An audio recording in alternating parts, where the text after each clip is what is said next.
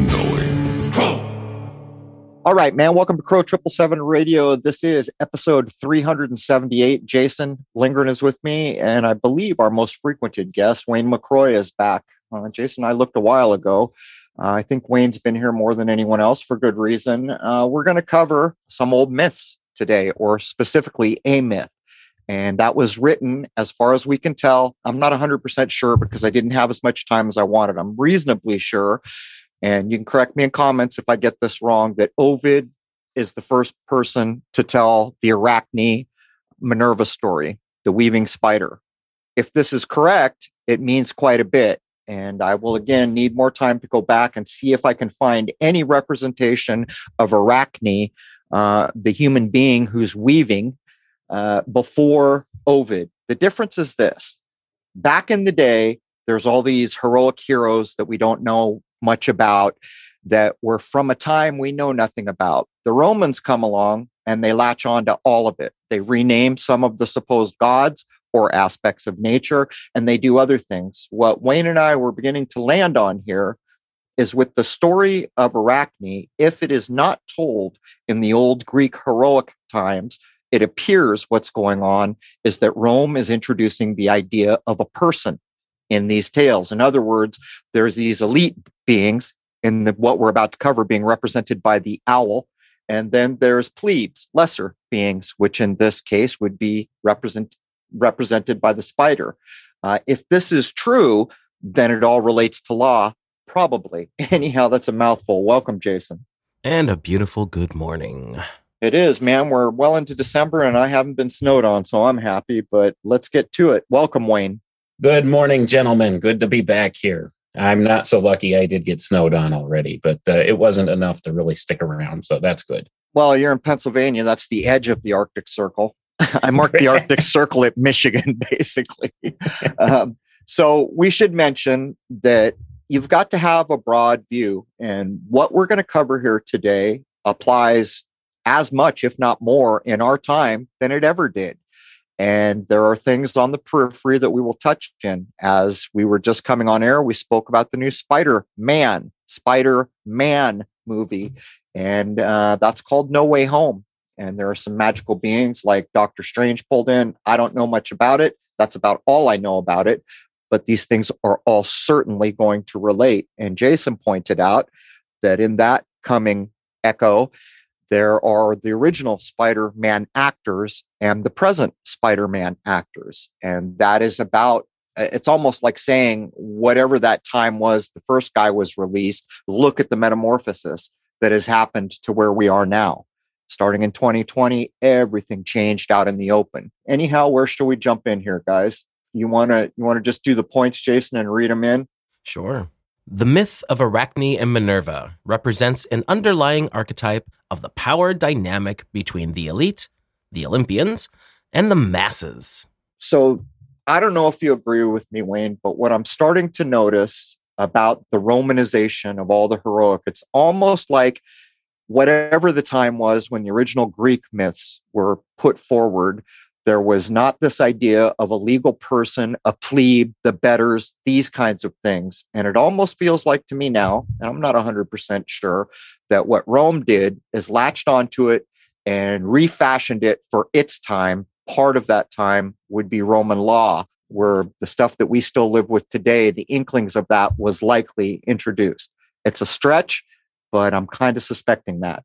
Yeah, I'm kind of with you there. I think all the hallmarks of that type of an idea are present with all the Romanized versions of Greek mythology. They've taken this thing and made it their own in a sense. And in so doing, they create this false paradigm, which could relate directly to like the straw man type legal agreement when it comes down to terms like that. So I think it does have a direct correlation with the legal ideas and stuff you guys have explored. I think that's part and parcel to where much of it started. That's why all roads lead to Rome. I mean, we certainly see that. And where are the Roman Senate doors at now? Which also relates to things too, doesn't it? Right. So just so everyone knows, the Senate doors from a magical time, supposed ancient Rome, where all the laws and the elites did their business in the Senate, those doors ended up in the Vatican. If I remember, Jason, that was St. John's Basilica where those doors showed up. I think so. So we're going to read in a point here, and here's where we're going to start to outline how you can recognize the relationship to where we are and the encoding of the idea of what Wayne was calling the straw man. In other words, if you're an average man or a woman, you need to accept you're just a person. That's all you are. Look at your driver's license. That's you. That piece of paper you're holding, that's you.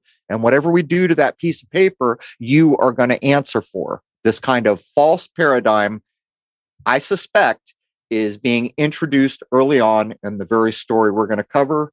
There it is, Jason. The masses are symbolically represented by the spider. The elite, or the Olympians, are represented by the symbol of the owl, the superb owl. All right, let's make the crossover for those who have not put it together. Stop what you're doing, write the word Super Bowl, and then simply change the spacing of the word to write superb owl. And you will get what is going on. You will get who and what the owl represents, and you will further comprehend that one of the biggest events in media every year is the Super Bowl or the superb owl. What would you add, Wayne? Oh, I would add that this whole thing with the Romanized version of these Greek myths, what this has created, like I was alluding to, is this whole straw man idea. Okay. So we, as being the plebes, so to say, or the underclass of society, we are bound by this straw man identity. Whereas those who are the quote unquote elites of the power structure, the ones represented by the owl, and of course, the common man would be represented here by the spider, they are above the law, so to say. They do not depend upon or are not bound to this straw man system. So they could actually operate outside of that. And don't we see that so much in the world today? These people in positions of power seem to just operate in a sense that we as an average person can't legally operate with regards to this, like things like diplomatic immunity and all the things that they just seemingly get away with all the time. And this is really borne out well in the arena of politics. When you look at all the criminal things and criminal activities going on at the high levels of political society. And yet all of these characters always walk away scot-free, don't they? That's because they belong to this elitist class of society, and they're not bound by these ideas. And I think that's a lot of what was really borne out through this process that Rome used to kind of encapsulate these different ideas. And I really think there is a crossover point there where they brought about this system, this current legal system. I don't know what you want to call it, legal system, law system, whatever it is that designates us as a quote unquote person. And then these elites, upper class people who operate differently than us are not bound by that same system. And that's what I think has been developed here with this. And that's one of the things, one of the tools that these people have used to control the masses, so to say. I'll take it a step further. Feels to me like what I have said right along, that in the old Greek myths, a god is an aspect of nature. It's what it is. Now there's a story that personifies it, and that relates to one level. Like, these are all the things that can happen to human beings walking the face of this earth. All these things can happen to you, but you can flip it over and say that God is an aspect of nature. I think I'm starting to suspect that when Rome came in, took all the Greek stuff from whatever time either of those places actually may or may not have been, what they did is they flipped it to, they're aspects of nature, and these things can be proven true by nature in things like alchemy. But now the gods, we're the gods. We're the Olympians. And you are a person. I think there's a relationship there. As we move forward, we can probably demonstrate this a little further, but that's kind of where I'm at right now.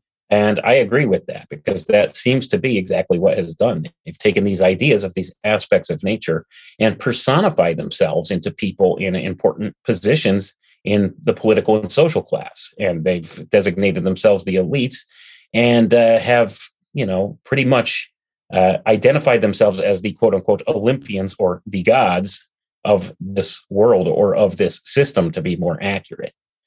So that being the case, it's kind of like a lesser version of these natural ideas being brought forward. It's somewhat of a perversion of some of the alchemical process when it comes down to it. And I think we'll speak on that a little bit more later. But that's exactly what they're trying to do, is they're trying to personify these natural aspects into themselves and make themselves out to be the gods of this place, and trying to imitate those different natural energies in much the same way to control this artificial system they've created. And I think we're going to see an upgrade to that system coming in the near future, an upgrade from their point of view, not ours. So let's point out how did we all live so long and not realize how critically important these old myths are? As an example, the moment COVID came out, I read it, see Ovid, and I was over at Ovid immediately because I was told, obviously, to go see Ovid. I've even written that into the title here, but there's more. If you go back to the older Greek myths, you'll find things like, Apollo's trying to get this nymph and rape her. She doesn't want to be raped, so she turns into a tree. So what I said initially is there's an aspect of nature after an aspect of nature, and this thing, a tree, is created from nature. What's going on here is almost like a bastardization of that idea, because now what's going on is there's this god, in this case, Athena, which they're calling Minerva because it's over in Roman time. So it's really not Athena per se. This is a Roman tale being told by Romans. So probably we need to say Minerva. Minerva gets mad that a human being got too clever and beat her out, and so drives her to suicide. After the death, she has pity and turns her into a spider. Now, I'm not sure about this yet, but I will be looking back at the old original Greeks, trying to find that human being becomes a bug, that idea. Because if I can't find it, then I will be able to say this does seem to be pretty unique of the Romanized or Ovidic versions of these tales. Right. And that's precisely the thing. I mean, when the Romanized concepts of these come forward, and Minerva is a Romanization of Athena. See, this thing always seems to happen. Okay. If they're taking the archetype, see, that's the whole point. They've captured, like Ovid in this sense, has captured the archetype of Athena, transformed it into Minerva in this story, and put forward the principle here with a certain lesson in mind. So that's what we're looking at. And it does make allusions. Well, actually, I should say later literary works make allusions to this story from Ovid, and we'll connect all the dots here with that later. So before Jason reads us forward, let's just point out, if you go look at the narrative for Ovid that we're handed, it's got the same problems as everything. Oh, this dude Ovid did this grand poem and he knew he was going to be commemorated for all time, but things just didn't go the way he wanted them. But here we have Ovid. He was remembered for all time, if he was ever a person. What I suspect is these tales are put together in the same way the 6 o'clock puts our dumbed down narratives together. That's how I accept Ovid, just to put it completely on the record. I know a lot of people will have a problem with it. I don't care. When I go into these backstories and these histories, I find the same thing constantly. This does not smell right. It does not taste right. It does not sound right. And if I get to that point, sorry, not buying. But anyhow, go ahead, Jason. This symbolism can be tied back to Ovid's retelling of the myth of the story of Arachne and Minerva, with connections to other literary works. I'm going to throw this right to you, Wayne. This is the one thing I wanted time, and I got tied up with my mother and other things, and I just had zero time to go back and even read Arachne again, which I did not too long ago. Do you know the other sources that precede Ovid? That's the thing. I do not. I know there's other Greek sources that talk about different myths relating to Arachne and different myths relating to what they call Athena. But Ovid is the first retelling that I see that tells of the story of Arachne and Minerva together. So that's a mea culpa. From me and you and Jason to the audience, that's a mea culpa. This is something we should have known, but I did the same thing. I found it stated that Ovid was the first telling of this version of the Arachne tale. But that's mea culpa on our part. We should know these sources, and we'll have to go back and find out. Yeah, that's definitely the thing. I should have actually looked back further to see, but I hadn't actually done so. I think the important thing to remember is Ovid is an important playbook for these people in positions of power. So that's why, it's important that regardless of what the original source of the myth was, we look at Ovid's Romanized version of the myth, because this is by and large one of the playbooks that they go from for planning things and such. So that's why it was important whenever you see anything written from Ovid, especially relating to the metamorphosis, it's important to look at that, because it's so critical right now in the state that society is in today, because we are in a period of metamorphosis. So this is actually one of the major sources that they will leverage to try to get things done that they want in this world. Well, by name, go ahead and see Ovid. And I'm not talking to S-E-E. I'm talking the letter C, Ovid. And it's telling you right there. And by the way, Jason and I were talking yesterday. And so I took apart the word metamorphosis, because in my current understanding, the word meta, the idea had always been in common use that it's like man-made or cleverly created. So if you know what meta means, and look up the prefix meta, most of them will say a creative craftsman-like thing, something being created by a craftsman. Well, morph, everyone knows what that is. There's the change. So it's almost like a cleverly crafted change is what's in the title of Metamorphosis for our time, which is kind of strange, because you'll see a butterfly. They'll call that sometimes metamorphosis, but it's really not if you take the word apart, because to me, there's a difference between nature doing the switch and some creative craftsman doing the switch. But anyhow, we're getting a little off track. The story goes as follows. Arachne was a mortal of notable skill in weaving. She grew in fame and wealth because of her skill. This turn of events caused her to become arrogant and prideful. Her artistic ability became so great that she eventually became so hubristic as to challenge the gods to try to outperform her work. So you can already see the levels of meaning on different levels, how you should conduct yourself as just an everyday man or a woman. But again, I will ask, how is it that we overlooked the importance of these tales for so long? After all, the word that we have that defines a spider is derived from this character's name. We have Arachne, the character. We have Arachnid, the spider, the scorpion. As a matter of fact, there's a weird relationship between the crab of the zodiac, if you think about it. A spider has 8 legs. A scorpion has 10. And if you want to include the tail, there's 11. That's something to think about. A crab, like a scorpion, has 8 legs and then 2 claws.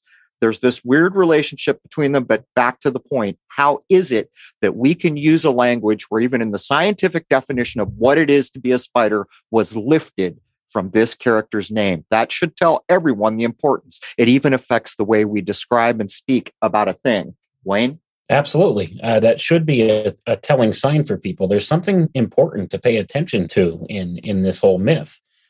Because much of what we base our quote unquote science upon today is actually derived from this myth, like the words that we use as descriptors for things, because they basically, in the scientific system, the nomenclature, they use these Latin names to describe things. And, arachnid, well, this is what we've come to associate with a spider. And that's all because that's where the word comes from. It's from this myth, arachnid, arachne. So we could see the importance there. And that's the thing. We need to not overlook anymore these ancient myths. There's a lot of important information that can be garnered from this. I mean, even alone, if you just take a look at this last bullet point we just did, one of the important concepts in here is in how to conduct yourself. Do not become too prideful about things. I mean, if you're skilled at a certain craft, or if you're skilled in a certain thing, don't let it make you become arrogant and, think that you're better than other people, because there's, nature at the end of the day will always even the playing field for everybody at the end of it all. And that's an important message that's kind of encapsulated in this story. If you take nothing else from it, there's always a moral tale involved with a lot of this too. So that's even caught up in here. Not to become too prideful. And the Bible calls pride a sin. And you can see what the consequence of being prideful is in this story as we get a little further down. Let's point out here, it almost appears that the so-called elite have overlooked the lesson that was taught to Arachne. What Arachne did, if I want to change the language so we can think about it, is a woman who had real skill weaving said, not even nature can make something better than me. And then nature said, sorry, Charlie, I'm nature. I made you. You exist in me. Everything I do goes on and on and on without a battery. I will never die. You can never do a thing better than nature. Now come up to our time where all this technology, all this weather modification, all this stuff is almost verbatim the lesson that was taught to Arachne. Yeah, you guys are clever. Yeah, you can craft some stuff. But at the end of the day, you're not better than the gods, or to rephrase it, better than nature. I would just point out. Right. A creation can never be greater than its creator. I accept that to be a truth. And that's where we're at. I mean, this is exactly the story that's encapsulated in this myth. And look at where we are today, as you have pointed out. It's the same kind of thing. A lot of these people in positions of power seem to think they could build it better. They can build a better world than the creator did. See, and that's where, like you said, this elite class, this quote unquote elite class, has not learned from this lesson. But there's a distinction there that needs to be made. They don't see themselves the same as the rest of us. They find themselves, they think themselves to be superior to us, because you see, we're the spider class, they're the owl class. And that's where the distinction lies. See, they're the Olympians. They think that they are just far and away superior, almost a separate species from the rest of us. Not earthbound. And exactly. A lot of these tales, like the owl, is not earthbound. So there's a lot of the flying or above on Olympus. Not earthbound is often the key indicator. Right. And I think we'll touch on that a little bit more later in some of the points made here. The silence of the gods on this matter only fed her arrogance more, until one day, Minerva, in disguise as an old woman, showed up to warn Arachne against her attitude toward the gods in this matter. When Arachne answered her with a further challenge to the gods, Minerva revealed her true identity and accepted her challenge right then and there. In some ways, this is where I'm starting to suspect that the Romanized versions of these tales are being repurposed to a new end, which is actual physical control in this world of one class over another, or one group over another. I'm not 100% sure about this yet, because like everyone else, I have to go back and start getting at the root of the unabridged real Greek tales. But think about the way this was described. It's very similar to how the Greek tales are told. But at the end of the day, the outcome, I think, is very different. Yeah, I mean, there's subtle nuances there in the way that Ovid wrote this that kind of connect the dots with that type of an idea. So that being the case, it has been, to some sense, repurposed in this way. They've taken some of these older tales and repurposed them to kind of point out this story and weave this story together, so to say, in order for the distinction to be made that there's a class differential in our society. And a lot of this could be tied directly back to Rome, because you had the plebes and you had the upper class. And a lot of this, I'm sure it goes back to earlier points in history as well. But there's always been this type of a division strategy to create like the upper class and the lower class. And many of these societies and ancient cultures, they didn't really like the idea of a middle class that much. And that kind of carries forward to today. So that's exactly what's been trying to be accomplished here, is they just want a two-class system, because that's much easier to control than a multi-tiered class of systems. So when you look at a different hierarchical organization like that, if you have just an upper class that rules over a lower class, well, that's much simpler to manage, isn't it? And I think that's one of the things that they always try to leverage into existence throughout all of our different societies and stuff like that, is this two-tier system rather than a multi-tier system. And much of the Western world has adopted what's called the middle class. And that's largely trying to be done away with in this past year and a half now, with everything going on. You could also look at what I said earlier as Arachne does create something better than the gods, better than nature, but then pays a price for it. I'm still getting stuck on Minerva. I always wonder, Jason and I were talking about this. Why do they have to make Athena Minerva? Why can't Athena just be Athena? And we see it, what's a good example of this? Apollo and Artemis. Well, in the Roman, it pretty much becomes Apollo and Diana. Well, why did they need to change that? What's the point of changing that? There's absolutely a reason for these things. But as Jason gets in here, you're about to see that Minerva gets on Arachne's last nerve and drives her to the brink. Minerva set about to weave her cloth first and produced a tapestry of great beauty, representing the splendor of the gods and their majesty. Now would be the point where we have to check that attachment and get the specifics. Yeah, we are going to include a link to myfolklore.blogspot.com, and there will be a much more in-depth version, because when you start to get in it, first of all, it's calling her Pallas Athena. They're not calling her Minerva, and that all has meaning. Look up Pallas if you want to know. And where is this happening? On the hill of Mars. That has meaning. I mean, every little bit that's added into the originals is referencing something of import. And that's where it gets tough for us to cover it. But we will have the link, hopefully in the top comment. Myself or Rose will get it put in. Is there anything you want to add about the supposed goddess Minerva weaving her gorgeous cloth? And in the tale, a lot of what's important about the cloth is the imagery that's woven into it, by the way. Right. And that's kind of what we're going to cover here with this whole link, is the detail that's woven into it. But as far as I just wanted to comment on what you had said about why did they change this from Athena to Minerva? I think a lot of this has to do with they're introducing an artificial idea into this tale, which originally encapsulated some portion of the natural world. So if they're introducing this artificial concept or idea into the works, they change up the name, because we all know names have meaning and words have meaning. So I would suspect that it's one of those clever ways to leverage Twilight language to encapsulate the artificial idea and tie it together with the original natural idea, in a sense. I agree. And we can see these supposed elites in the representational face that we see called NASA. Now, here's case in point. You can even look up on Wicca Never Tells the Truthpedia and find out immediately that they are lying. They open by telling you we're lying about the gender of the sun and the moon. We're going to tell you it's this way, but in the first line, we're going to tell you almost always it's the other way, historically. So here's the idea of Apollo and NASA's use. Apollo is not the sun god.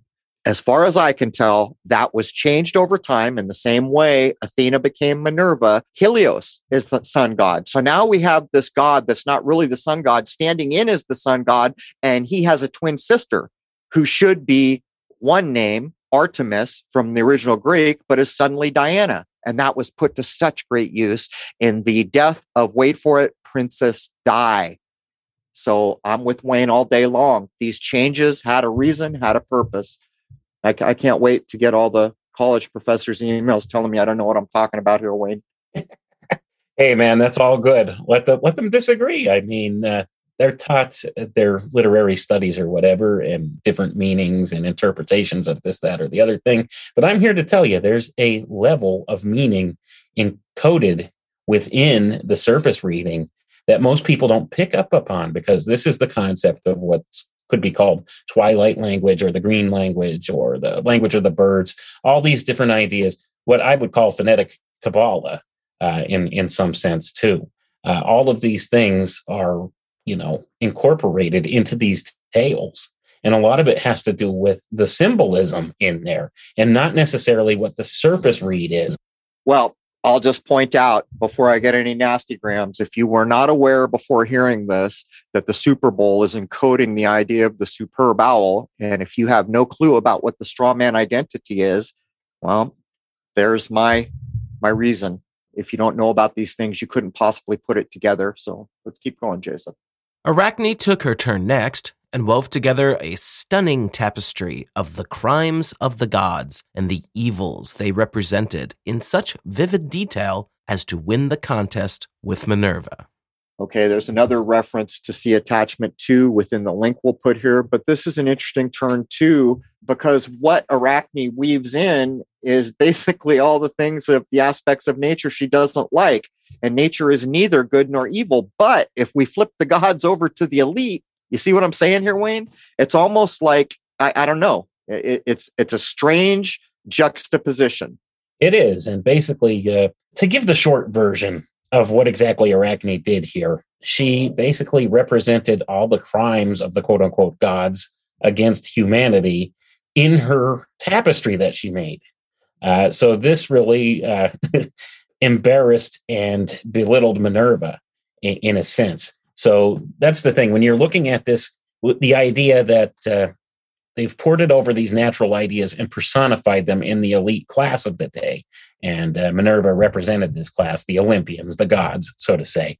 They've taken this and they've taken hold of power and created these two separate classes of people, okay? The Olympian class and the underclass, which Arachne represented the underclass and Minerva the upper class. So although Minerva made her tapestry, she portrayed all of the wonderful, luxurious things that the gods of that time, the elite class, represented, and she put that in her tapestry. Well, Arachne did the opposite and showed all the criminal activity and all the bad things that this ruling class had done to the underclass in hers.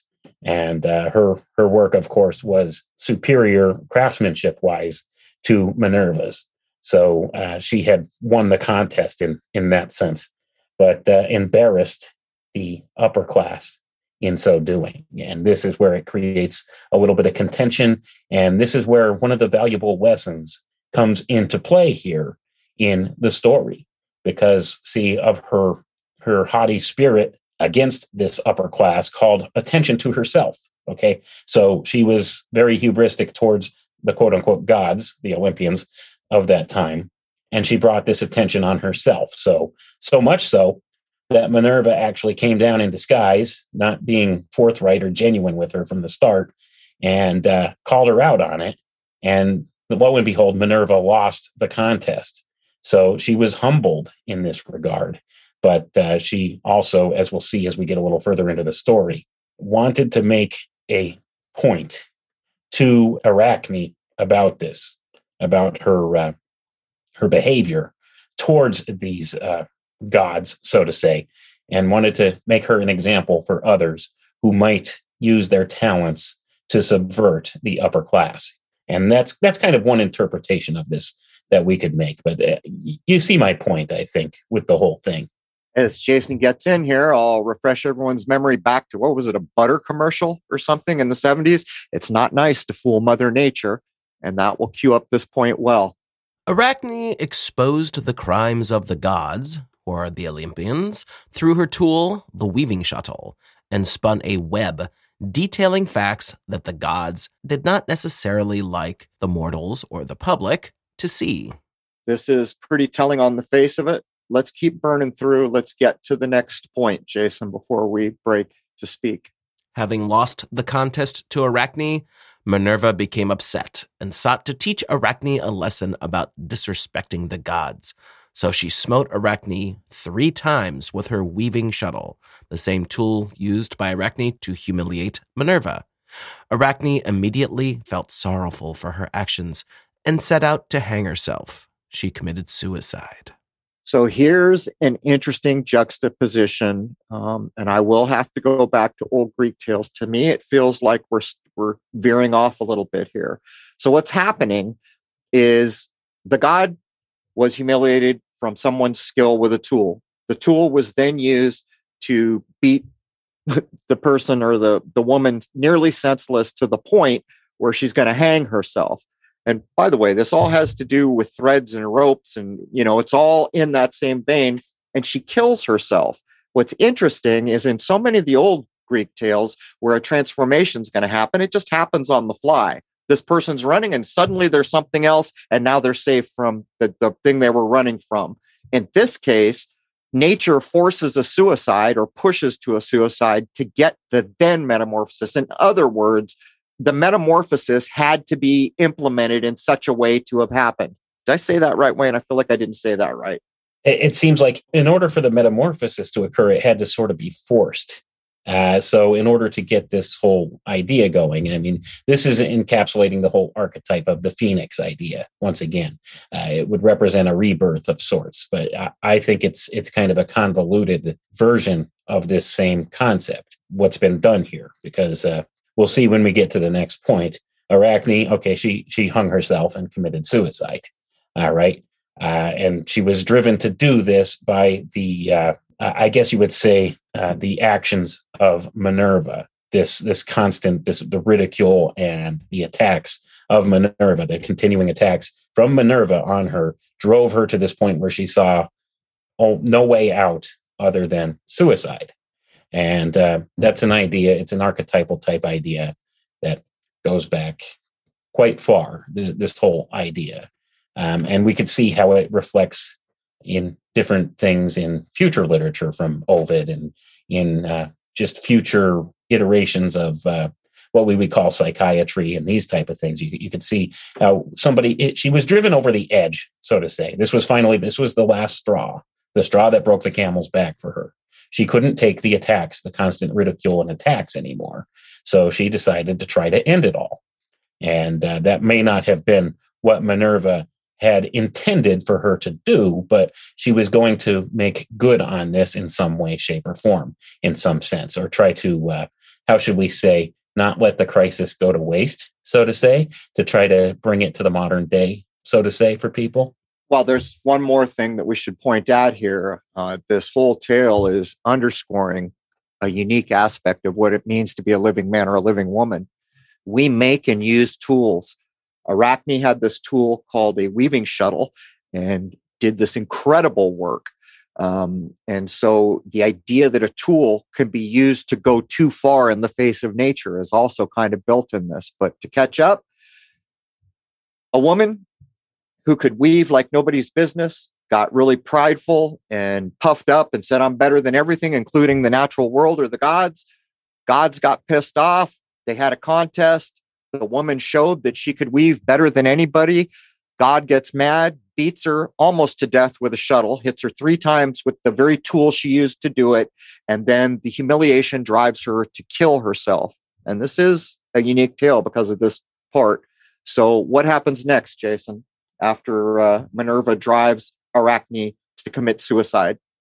Minerva took pity on Arachne, so she transformed her into a spider, so she could still serve as an example of what happens when you disrespect the gods, but in so doing, spared Arachne's life. So the spider becomes the symbol for the mortals and their ambitions. So this is a weird turnabout because in the versions I read, it does say suicide, and that implies that she killed herself. But in this following idea that's in the myth, no, she didn't. She was about to die, but we just turned her into a spider so she could keep her life. But doesn't that stick out to you, Wayne? The idea that they introduce an actual suicide? It does, because in my view, this would represent the symbolic separation of what we would call the natural man from the straw man, in a sense. Mm. So in order to spare Arachne, in a sense, of this recompense, Minerva created this separate artificial entity of sorts in making her into a spider. So she created this kind of straw man idea. So you could see, I don't know if I'm really capturing the idea well enough for people to really understand what I'm saying here, but she transformed what would be considered the natural man into this artificial thing, this instrument of commerce, so to say, in a sense. So we could see these legal ideas and stuff are all caught up in this as well. And I think that's what the intention is, because it was a transformation of sorts. So she transformed this living woman into something completely different. Okay? Less. Precisely. So that's the thing, something that would be viewed as, say, and we'll get to this later, as an energy source for the gods, so to say. Because you see, the gods, they're represented in this case by the owl archetype, and now she's transformed Arachne into this spider archetype, and a chief food source for owls is indeed the spider. So it's once again, it's another one of those. She kind of knocked Arachne down the food chain a little more, so to say. More than a little. from living woman to arachnid.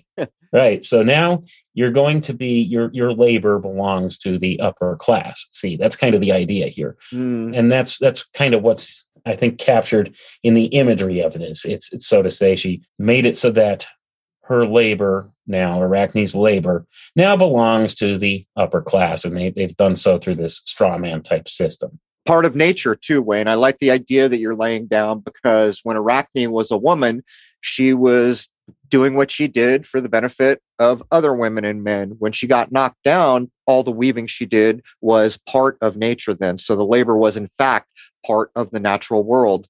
Right. So it's kind of, she got knocked down a few pegs, let's put it that way. So with her skill, okay, she got so good at this skill that she thought she was able to do better than nature. Well, now she's back into the natural realm again, isn't she, with her skill?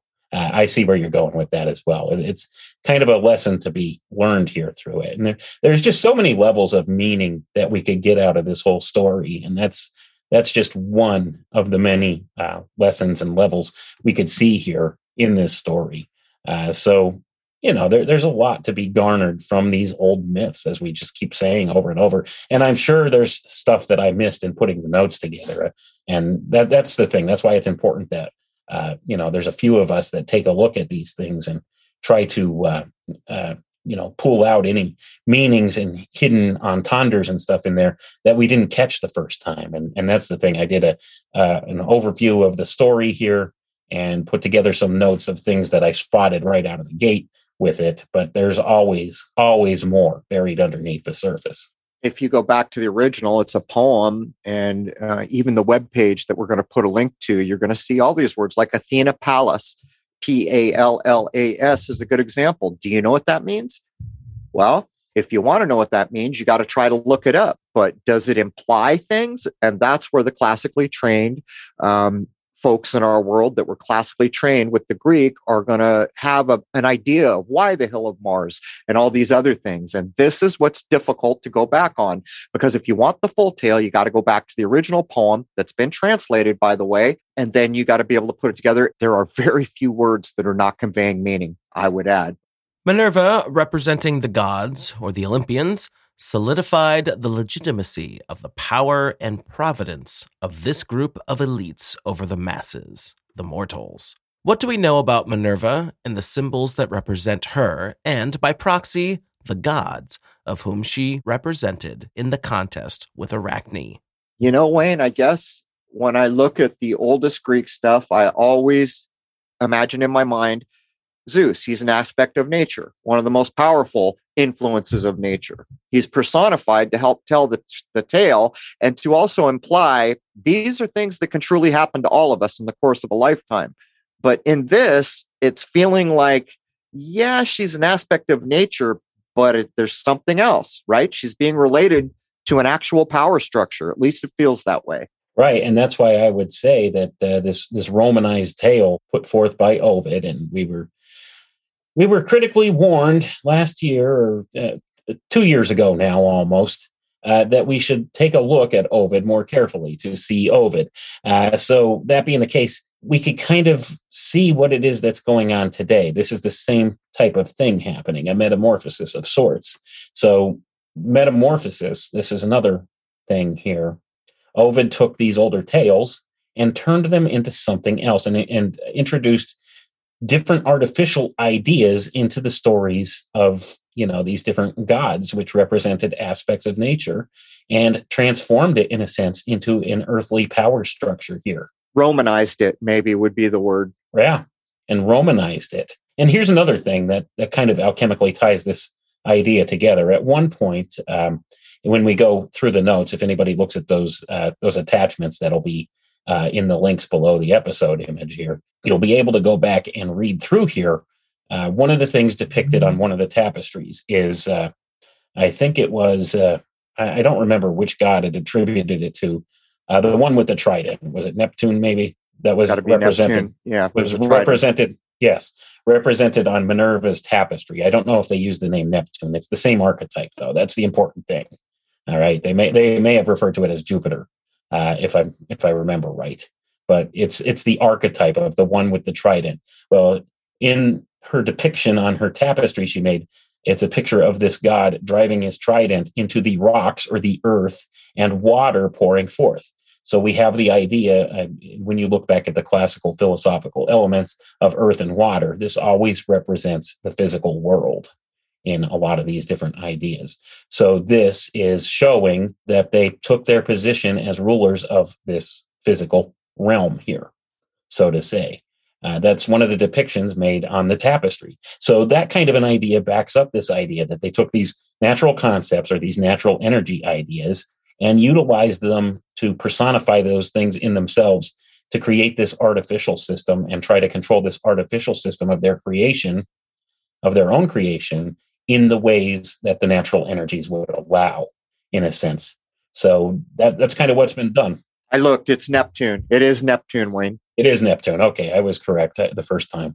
I couldn't quite remember. I read so many things in a day. It's hard to keep it all straight at times. No, it's a key point. These are archetypal, earth, air, fire, water. These are the old school table of elements, so to speak. It's not a physical thing in the world, but it's a philosophical principle about a thing we call water or a thing we call air. And that's as far as it goes. But the idea there is that these four things make everything happen here. There's no tank of gas to add. There's no battery to change out. This is so ingenious. It'll go on ad infinitum as long as it goes on. But to catch everyone up, this is where I've come when I first began to realize that CNN used the Greek myth of truth down the well to launch their lies and announce at the same time that they were now going to make a living on lies and that it was going to come 24/7. At that point, everything changed. And I went back and I started reading. So here's what it appears, if I'm going to put it in a nutshell. There was this old heroic time nobody knows anything about. We call them Greeks, even though the Greeks have only been around since the 1800s. Probably a better way to call them would be Hellenistic or something like that. Who knows? Argiles, who knows? But you know what I'm getting at. That old Greek myth is what we call it now. They were heroes. They were so much mightier than the average man or woman today that they were almost like superheroes. And then there were gods in those tales. It all comes to a head in Troy. In Troy, the place gets thrown down to the ground, beat out. The tales, the sneakiness, all of it is told in the Odyssey and the Iliad. And those people that escaped from Troy are told by the gods, you got to stay alive and make it to Rome and found this next greatest thing that's going to own and operate the world to the end of time. So what happens is Rome then turns around later and has its Ovid to tie its genesis back to the heroic times. It's like the Vatican. They've got to claim authority somewhere, right? So they go back to a supposed apostle or whatever you want to call Peter, and they try to claim their authority that way. This is no different. Rome is claiming its authority back to the heroic times. And things get morphed and sullied along the way, if you notice what we're trying to point out here. Anyhow, Jason. As we progress further into this study, the importance of symbology will become more apparent. Arachne, who represents the common man or the public, is represented by the symbol of the spider. Minerva, who represents the Olympians or the elite, is represented by the symbol of the owl, the superb owl. That superb owl, what is it? Weaving spiders come not here. Do you need any more justification to show what the symbol, and it's not just any owl. Let's point it out, Wayne. What owl are we talking about? We're talking about the great horned owl in the modern era. And who is that? It's Bubo virginianus. Does everyone remember that Athena and Minerva are virgin? Well, even in her little familiar, or whatever you would call the owl, in the modern representation, like Clash of the Titans, that owl is named Bubo. Now you know why. Because if you look up the Latin descriptive term put on the great horned owl, it will be Bubo virginianus. And that's probably grabbing from, pretty sure, Virginia, the state.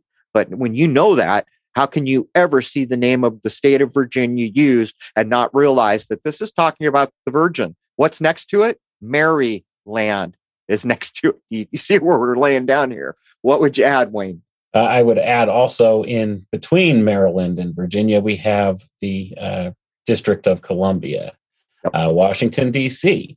And if you look at the aerial layout of portions of Washington, D.C., lo and behold, it looks like an owl from the air, doesn't it? The imagery's all there. for certain. And we could see these very things even encoded on our money. If you go to the back of a $1 bill and look up in the other upper right corner, you'll see a little tiny owl up there in print on the back of the dollar bill. These things aren't by accident, folks. Let's put it that way. They leverage these symbols for different reasons. And you could even trace this archetype back further. This goes back to Isis in the Egyptian mythos as well. It's the same thing. The owl represents the magician, represents Isis, represents Athena, represents Minerva. Forward and on we go. So it's one of those things where this has been leveraged to create this separate class of people that see themselves as being better than the average person. So you could see the ways that this idea has been, this archetype, I should say, has been abused by those who would try to position themselves in an advantageous way against others. So this thing has been ongoing from time immemorial.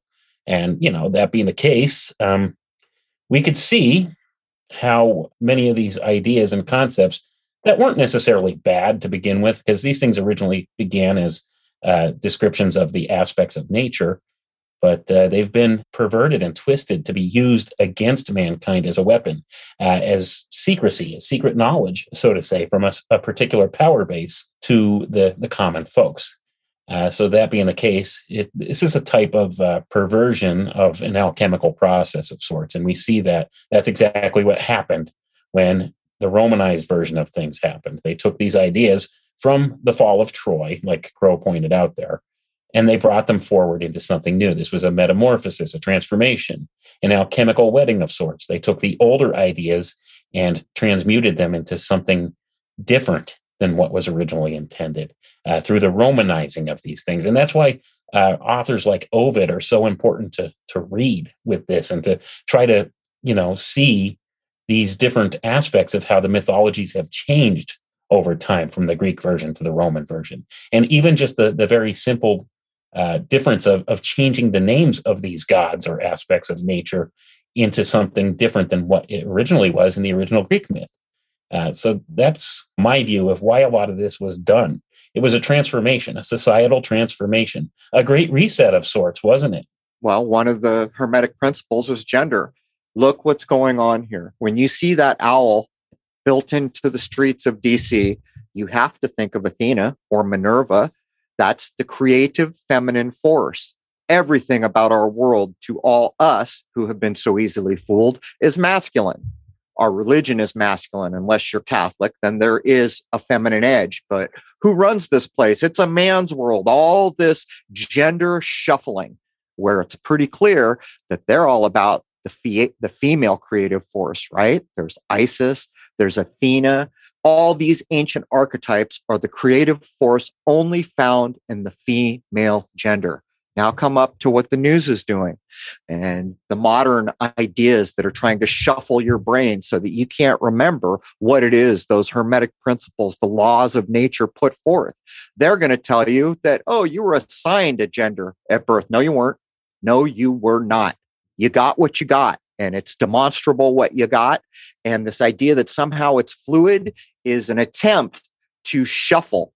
And while we know certainly that nature will do every possibility, so you can't say they're totally lying because nature will show you that possibility. Almost anything can happen. But when you try to blow it out, that 90 or 100% of society should be affected in a way that maybe 1/10 of 1% nature generally rolls out, then you can see it's no different than saying, well, 90% of the time in this part of the world, it's going to be cold. We're going to change that. Now it's going to be hot 90% of the time. And in doing so, you have truly changed something. And I would point out in the creative force, when you're messing with it in this way, what you're changing is how many people will be born into this world if you logically run it out. All right. I would urge everyone to go back and get Ovid. See Ovid. How could you not?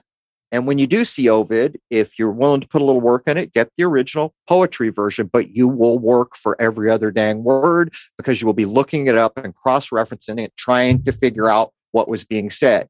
Now you can get the children's version which is kind of what I referenced in Bullfinch, where it's all been kind of smoothed off the edges, all this extra information thrown out just to give you some of the meat and potatoes. You can do that too. But in doing so, you've got to realize that these are the playbooks. And why do the playbooks work? Well, for one thing, they're hearkening back to this heroic time that nobody knows anything about in the modern era. The other thing is it's because the laws of nature prove that these things are true. The Hermetic principles work. They're verifiable. And so when you employ them to either bad things or good things, you're starting on a solid foundation. But that brings the first hour of episode 378 to a close with Jason Lindgren and Wayne McCroy talking about the old myth of Arachne, the weaver, retold or maybe told for the first time. We'll have to go check in the Roman times in the book Ovid's Metamorphosis.